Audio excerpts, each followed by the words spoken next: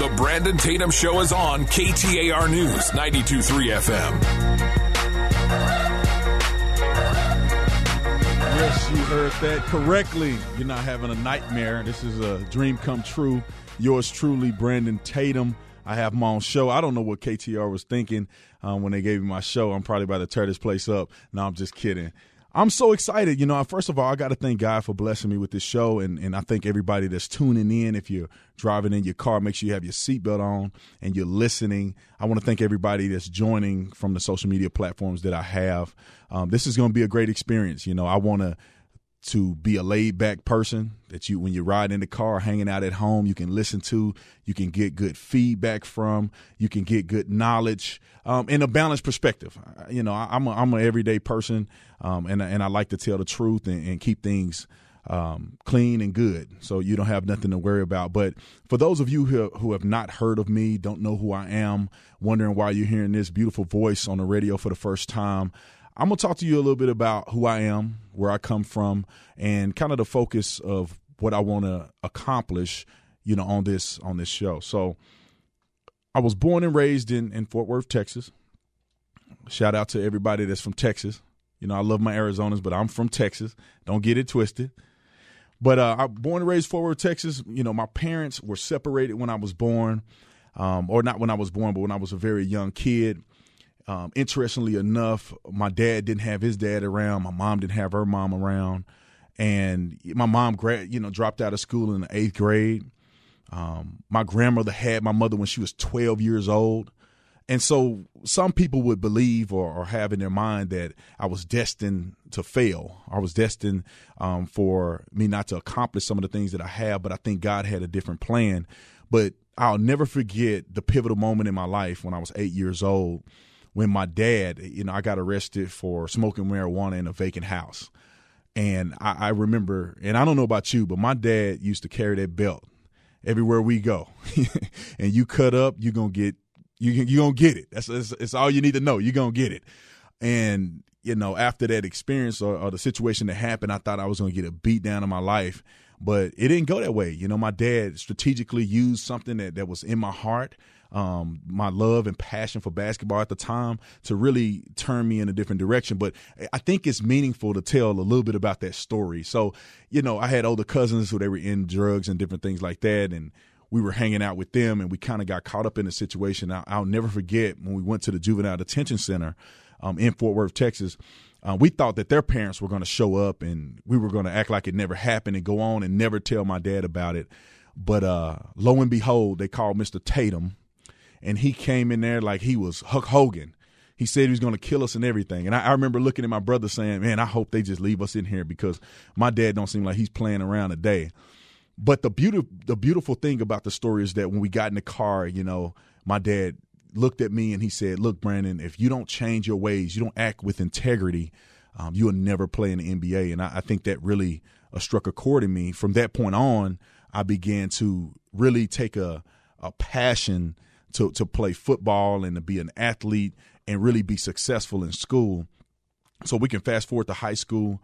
I went to Paul Lawrence Dunbar High School. For those of you who were born and raised in Fort Worth, or you know what I'm talking about, I went to Paul Lawrence Dunbar High School, which was a pretty rough school. You know, we were great at athletics, but the educational side of it wasn't as great, and the violence was tremendous at times. I mean, we had people pulling guns on each other in the parking lot, shooting dice in the bathroom. But there was a pathway to success there, and I'll save that for another segment. But I played football there. I was an All-American. I was the top player in the nation. I had a scholarship to almost every university I could think of.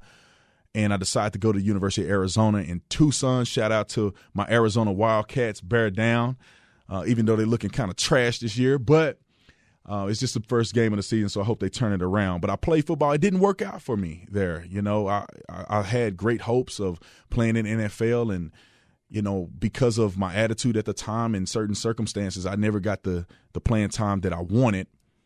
And I was in the 2010 NFL draft. It was very heartbreaking for me that I did not get drafted. But again, I think that God had a better plan for me. So after that, I met a gentleman, and I won't say his name on air unless he, you know, wanted me to, but he was a millionaire, and he mentored me for a short period of time.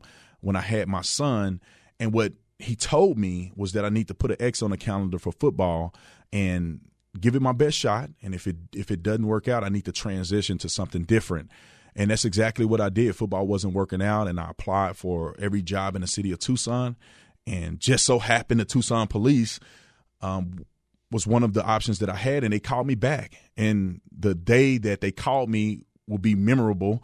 Some people probably think it's funny. Some people probably think it's ridiculous. But I would never forget the day. It was my son's mom at the time. We were arguing over the phone, nothing major. And then the next morning I get a phone call from the police department. And it's like, hey, this is the Tucson Police Department. And I could only think in my mind, like, I can't believe she called the police on me, for a simple argument over the phone. That it's kind of drastic. And so I could tell they figured out that I was kind of apprehensive in my voice. And they said, hey, you applied for the city of Tucson Police Department. Do you still want the job? And I said, yeah, I want the job. But I didn't know anything about policing. My only experience was getting arrested at 8 years old. And so from that point moving forward, I said, hey, I need to do a ride along. And I did a ride along with Officer Sean Payne, whom I will never forget. He was probably one of the greatest men that I've ever met. And we did a ride along, and it just blew my mind. Policing blew my mind. And I could tell you this, we went from changing a flat tire from elderly, with the elderly lady on the side of the road, to going lights and sirens, code 3, to a gentleman who was trying to attempt to kill himself. He was actively cutting his wrist in the back room. And I remember Sean was driving. We could have been going about 75 miles per hour on a regular road. I mean, we almost died probably 3 times because people don't know how to move to the right. So if the sirens are going on, please move to the right. Do not make us have to go around you. So we go and we get to the call, and they let me walk up with him. They went to kick the door in to check welfare on the gentleman, and he was actively cutting his wrist. I could see once they went in, they let me come and look, and he was cutting his wrist. And, Sean saved his life, man. And just the adrenaline rush from all of that just made me wonder, like, dude, how do you do this every day? And he said, man, I do this every day consistently. And I felt in myself that this is something I really wanted to do. This is something that I feel that God is gearing me towards, and I have to be this guy. I have to be a hero like Sean Payne. And I joined the police department. I did just about everything on the Tucson Police Department. I was there for about 6.5 years. I was a spokesperson for the police department, a PIO. I was on a SWAT team for about a year. I trained new officers as a field training officer. I was a general instructor at the academy. And that experience really set me up for success. And just with my first show, I'm already realizing that I could talk. So I'm running out of time. So I'm gonna try to wrap this up real quick, and maybe I'll touch base a little bit on the next segment about it, because I really think it's important for people to understand who I am and why you should probably listen to me, maybe find some common ground with what I'm saying. But after that, I became a police officer. I love what I did every single day. And that kind of got me into the political world. I wasn't really into politics per se. I never really voted. It's shameful to say that, but it's true. I never really voted at all. But once I started paying them taxes, I realized that I probably need to get politically active. A little $23 an hour sound good to me until I had to pay those taxes. But we're getting ready to go to break. Thank you guys for joining thus far. Make sure you come back for the next segment. I'm going to talk a little bit about the things that I said before, but we're going to talk about Antonio Brown. I want to know what y'all think about what Antonio Brown did. You listen to the Brandon Tatum Show on KTAR.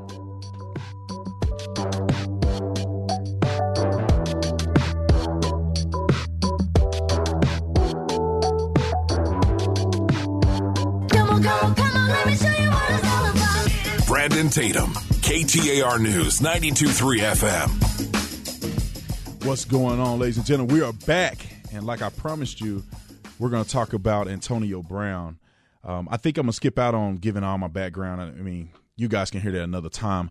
But this story is very interesting to me when it comes to Antonio Brown obviously getting cut by the Oakland Raiders today. I just don't know what he's thinking, and also in my mind, it's like, did he really lose? First of all, if you don't know, he had a $30 million guaranteed contract. $30 million. And he would have made about $50 million over the three-year contract, I believe. That's a lot of money. And it seems as if his contention or his problems were related to a helmet. A helmet. Now, I understand. Look, I play football. You know, when you look good, you play good. I understand that. I felt that. But when you're making $30 million guaranteed, I don't care what I look like. You know what I'm saying? I could be playing football with flip-flops on as long as I'm getting paid money, guaranteeing money in a sport in which, you know, your life is at risk pretty much on a day-to-day basis. You know, all these residual problems that football players have. Antonio Brown has been knocked out at least twice by the same guy that played at ASU, mind you. But he got knocked out at least twice, which is, you know, detrimental head trauma that he will have to deal with later on in life. But another question that pops up, and I was talking to my girl about this earlier, was that did he really lose, though? Because shortly after he was cut or released by Oakland, he got picked up by the Patriots. And, you know, he got a $15 million. They say he could make up to $15 million over the one-year deal, $9 million signing bonus. I mean, I don't know. I don't think the Oakland Raiders have a chance of going to the Super Bowl at all in the next 3 years, which would have been Antonio Brown's contract. But the Patriots do. It seems like they win the Super Bowl almost every year, at least every other year. And he'll be able to play with Tom Brady. He will go down in history, you know, playing with one of the greatest quarterbacks to ever play football and win the Super Bowl, and he could make about $15 million this year. And then if he does well, they can sign. They're forced to sign him on another contract. They could sign him on an even bigger contract than Oakland Raiders. But the key to what I'm thinking in this situation is that I don't like his character. I don't like the selfishness. You know, I believe in being a servant. You know, I believe in being selfless. And that mentality and that aspect of life will cause you to go further and, you know, when you look at the long term than in the short term goals that you would think somebody like Antonio Brown has. What player wants to really play with you if you are willing to sacrifice the whole season? You know, he was a key component to the Oakland Raiders. You're going to sacrifice the entire season because you're pouting about something that's an individual thing. And it's not that the helmet was unsafe. It's that he didn't like the way it looked. And mind you, the NFL is not going to take that loss and get sued when Antonio Brown gets knocked unconscious and they say, well, that was a defective helmet and we upgraded the helmet and you decided to wear that one and we let you. I mean, Antonio Brown is probably going to make $100 million if something were to happen to him as it relates to, you know, the helmet issue. But this, to me, speaks to a bigger issue of personality and integrity within the sports arena. When you play football, when you play athletic sport and you make it to the professional level, you get paid a lot of money for what you do. You know, I hear a lot of people talk about the military should get paid more than the NFL. Well, when you talk about the risk factor, I would think if you could make that argument, yeah, they would get paid more. But there's not a lot of excitement, you know, in watching somebody go out on a battlefield. There's a lot of excitement in apparel being sold and personalities in these professional leagues. But it doesn't require you to have excellent character. And I'm afraid that this will really start to affect younger athletes who want to play in the NFL. Mind you, if you're watching, you're a young athlete, I don't want to hurt your dreams right now, but there's a good possibility that you're not going to make it. You're not going to make it. It's a good possibility. Some, not all, a very select few, and it's not just talent. You can have all the talent in the world. I was a very talented athlete. I ran a 4.3 in the 40, 44-inch vertical leap. For some of y'all who know anything about football, I mean, I was what they would call a freak athlete. But circumstances and situations can lead you down a path where the NFL won't be the final step. And I want young people to understand that football should be your backup plan. What is Antonio Brown going to do afterwards, after football is over, if he's spent all his money? Obviously, we know that over 80% of the players in the league go bankrupt. So if he goes bankrupt, he has no moral character, or he haven't built up a moral character beyond being a selfish person. What are you going to do after that? Think about this for a minute. You make millions of dollars, and then you go to a job that's going to pay you probably $21 an hour. If you cannot sustain your character in that arena, making millions, it's going to be very difficult for you to do that when you're making, I wouldn't say minimum wage, but you're not making as much money. So I would love to know and for you guys to ponder in your mind. I want to know what you guys think about it. Eventually, I'll have a chance to have y'all call in, but I don't want to do that just yet, because to be honest, I don't want somebody to drop the F-bomb and all that on the show while I'm just getting started. So eventually I'll bring y'all on, but I wonder what the thoughts are surrounding that. Obviously you can shoot me messages on my social media, but I think Antonio Brown, is not making a long-term positive decision, but I still think he's making a lot of money just to play a sport. And I really don't have a problem with that. Another aspect that has come up in relation to getting paid money and playing sports, and it's something that I really want to address too, is the concept of paying college football players these crazy amounts of money, similar to what you're paying NFL players. And as a former college football player, I just really don't think it's a good idea for these colleges to pay out, I don't know what they expect, hundreds of thousands or even millions of dollars to college players. The alternative to that, in my opinion, is to pay to get them more education, to pay to set them up for a better future. So if you're playing for 4 years in college football, instead of them cutting you a check every month, because I'm going to be honest, I blew my money when I was in college, and so did all my other teammates. I got the Pell Grant, and it was, at the time, it was a lot of money. And I bought rims for my car, buying clothes, going out to eat. When you're young, you're not going to do well with that money. And they're pretty much throwing money down the drain. But what they can do is say, if you want to be successful, you want to do well in school, you make good grades, we'll pay for you to get your master's degree. If you want to continue your education, we'll pay for you to get your doctorate degree. The colleges and universities can pay and use that money effectively. And if you decide not to go to school, maybe they can put money aside in a certain fund that you can access later in life, instead of, again, setting you up for failure like we see happening so many times in the NFL. And I definitely think that's an issue that we can address and have conscious conversations about. And so let me get back to another thing I was talking about earlier. I gave my story, and then I jumped to Antonio Brown because I just that story has been fuming in my mind all day long. But I want to just clarify or just add to a little bit about my background to continue that, and then we'll go to something different in the next segment. But for those of you who were listening in the first segment, I got to go.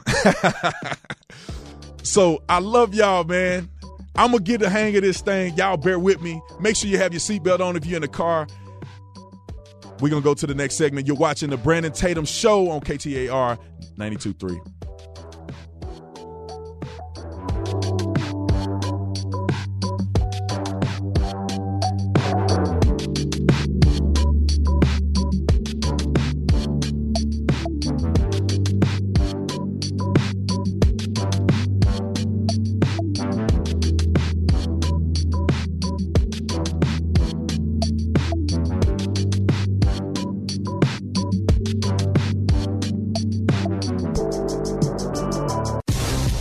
Brandon Tatum, KTAR News, 92.3 FM. I don't know about you, but that song get me hyped, man. But let's talk about law enforcement. I was a police officer. Obviously, I said in the first segment, I was a police officer with Tucson Police Department, and I'm generally in favor of police officers because I have the insight on what goes on. I've been through the academy. I know what it's like to be in a life and death situation multiple times. I know what it's like when people are combative and they're lying to you every day. So I get it, right? I get it. I understand. But when an officer does something wrong, I think I also understand that there's a necessity or there's a obligation on my end to bring attention to it and call them out, and not necessarily to just damage the person's character unless they're a total you-know-what.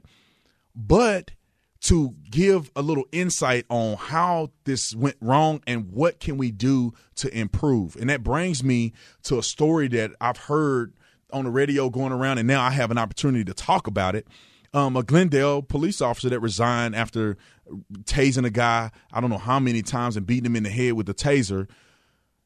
When this story came to my attention, initially I'm like, okay, they always got something to say about police officers. And I heard somebody, in my opinion, was being an SJW, and they just continue to rip this officer. And I said, you know what?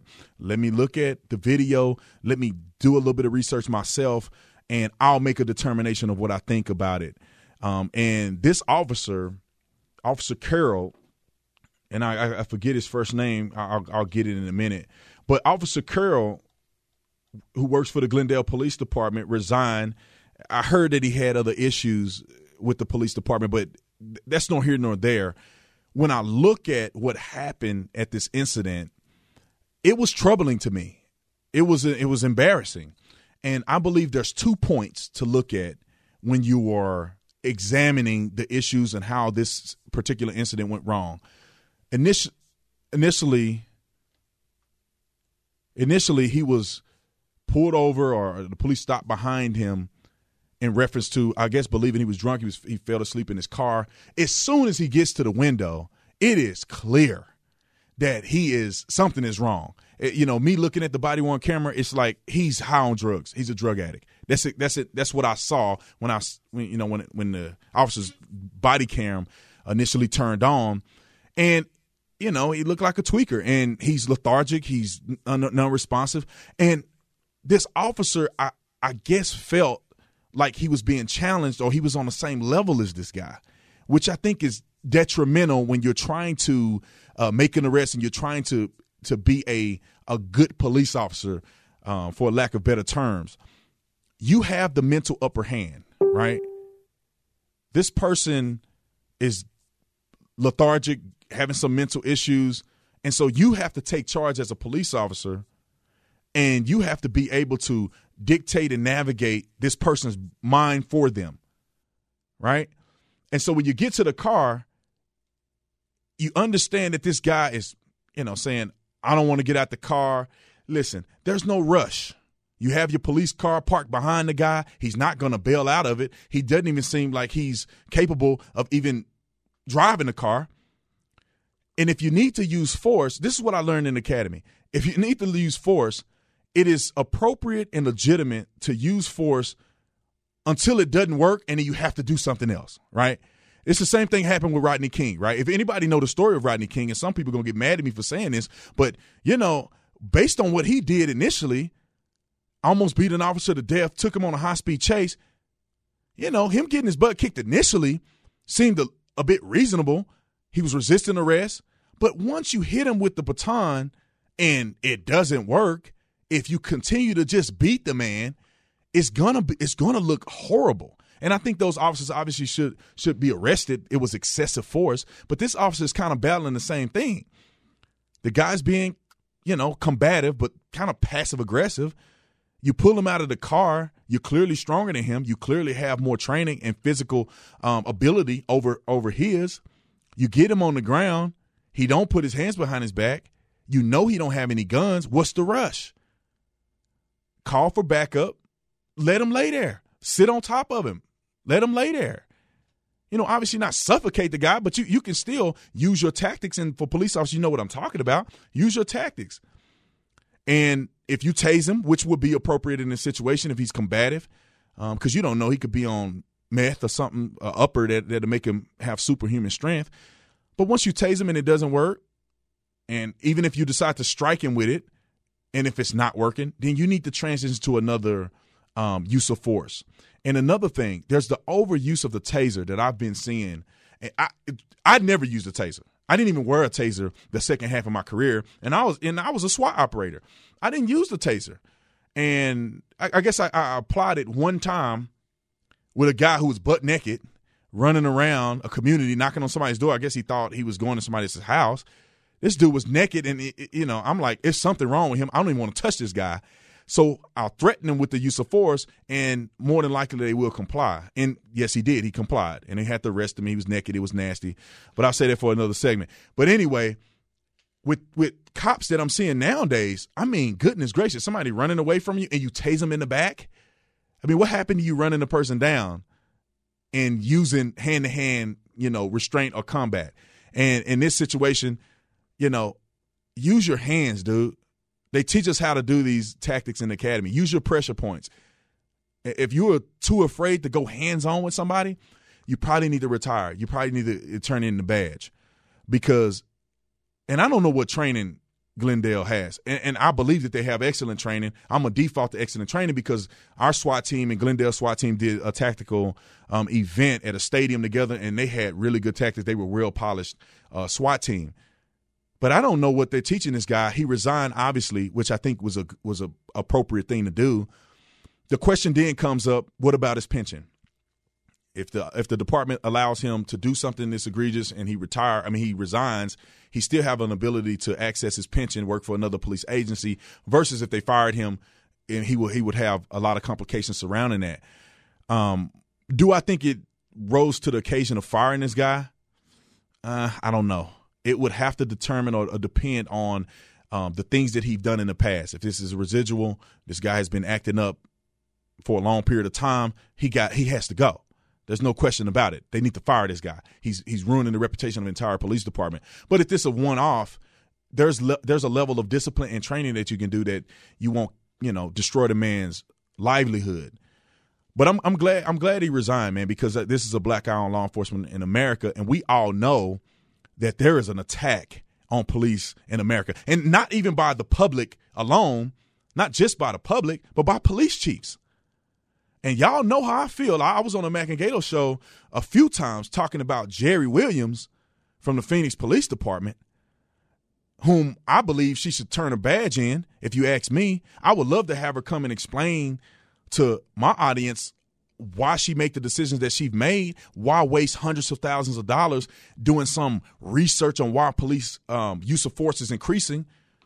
I could have told her that it comes with what the public is doing. It doesn't necessarily mean that police are being more aggressive when people are pulling guns on police more. I mean, how's that the police officers' fault that people are going crazy in the city? And I think that, and I said this before, and I'm gonna say it again: the city council and the structure of municipal police departments are the fall of law enforcement in America. And this is why a police chief could come up through the ranks as a polished police officer and understand the job, right? But when they get promoted all the way to the top, they lose all kind of authority. They lose all kinds of abilities to actually do their job. Not all, but some. And then they lead police down a slippery slope because it satisfies the public and satisfies the city council, which I think is absolutely asinine.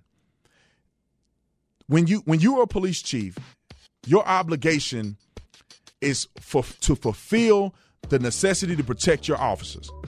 At the moment in which you do not do that, you have failed. You have failed, and I have nothing else to say about that. You're listening to the Brandon Tatum Show on KTAR. Y'all make sure y'all come back. We're going to talk about politics. We're going to talk about the big, bad President Trump. Y'all know I love Trump. We're going to talk about him after the break. Stay tuned. I'll see you on the other side.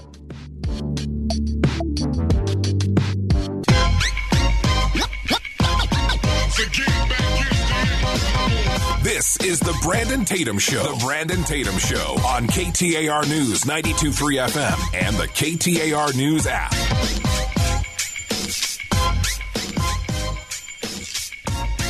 If you're still listening, that means you really love me, and I appreciate it.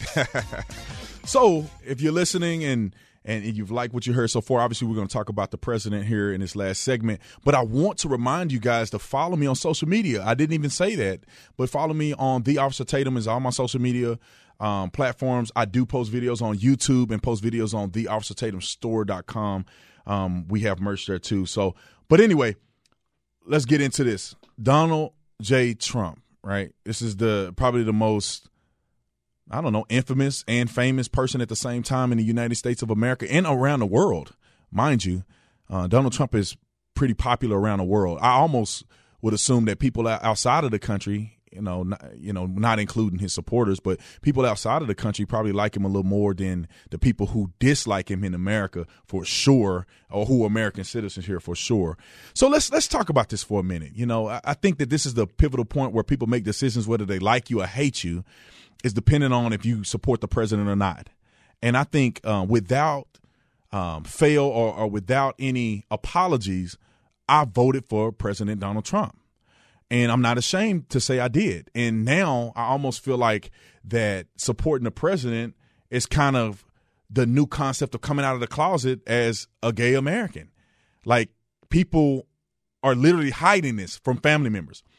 Because as soon as you say you voted for the president, now they don't want to talk to you. They don't want you coming over to family events.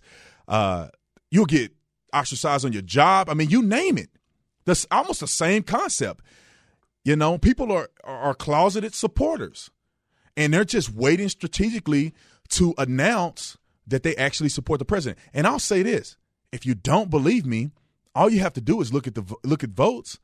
All you have to do is look at the fact that it was 62 million people that voted, or over 62 million people that voted for President Trump. If you look at the media, it seems like everybody's against him, but 62 million people, that's a lot of people voting. And I don't think it feels that way when you walk around in the public sphere. But this is what I will say. Two things. Number one, people talk about the president and they say he's a racist and all this stuff. I think that's total BS. If the man was a racist, I would not vote for him. I would not support anything that he does. I wouldn't even utter his name. But the man is not a racist. When people say that, it really diminishes the actual racists who are out there.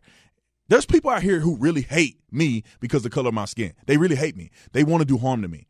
The president has invited me to the White House 3 times already, and I'm going for a 4th time in October. That doesn't seem very racist to me.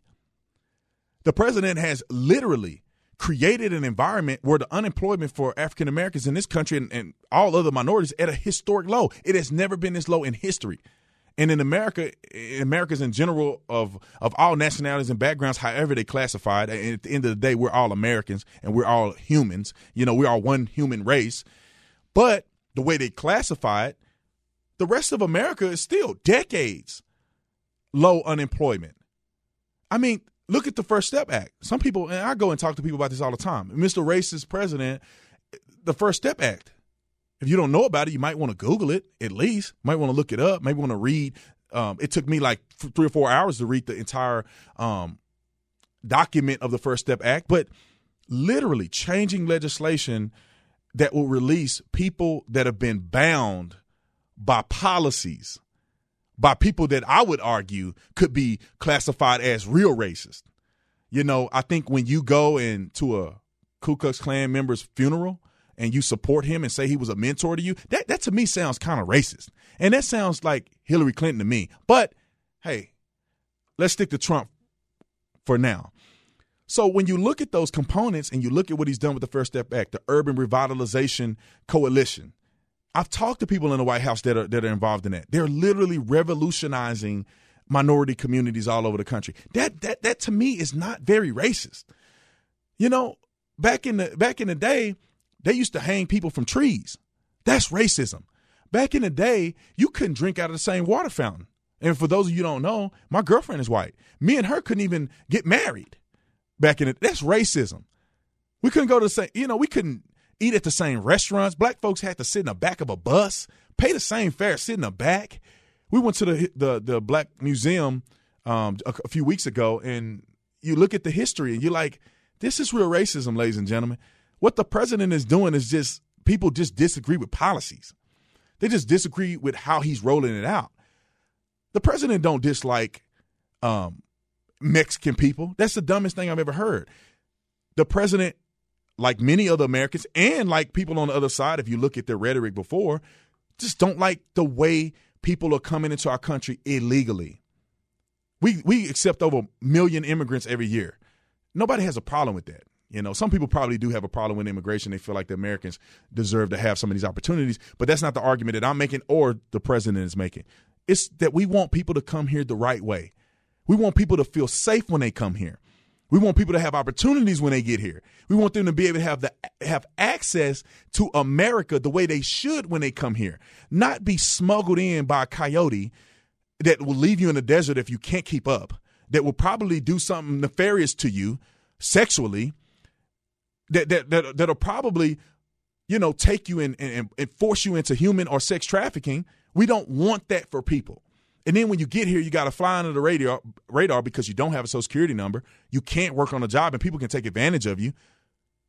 Immigration, the immigration attorneys take advantage of some of these people, not all, but some. We don't want that for you. We don't want you to have to trek hundreds of miles to come into America only to drown because the cartel pushes you. Because the coyotes push you in the water so they can flee to safety. That has happened, ladies and gentlemen. We want you to have access to the American dream like everybody else. And that includes immigration reform. That includes building a wall to keep out people and drugs who shouldn't be here, who are going to cause harm to people in this country.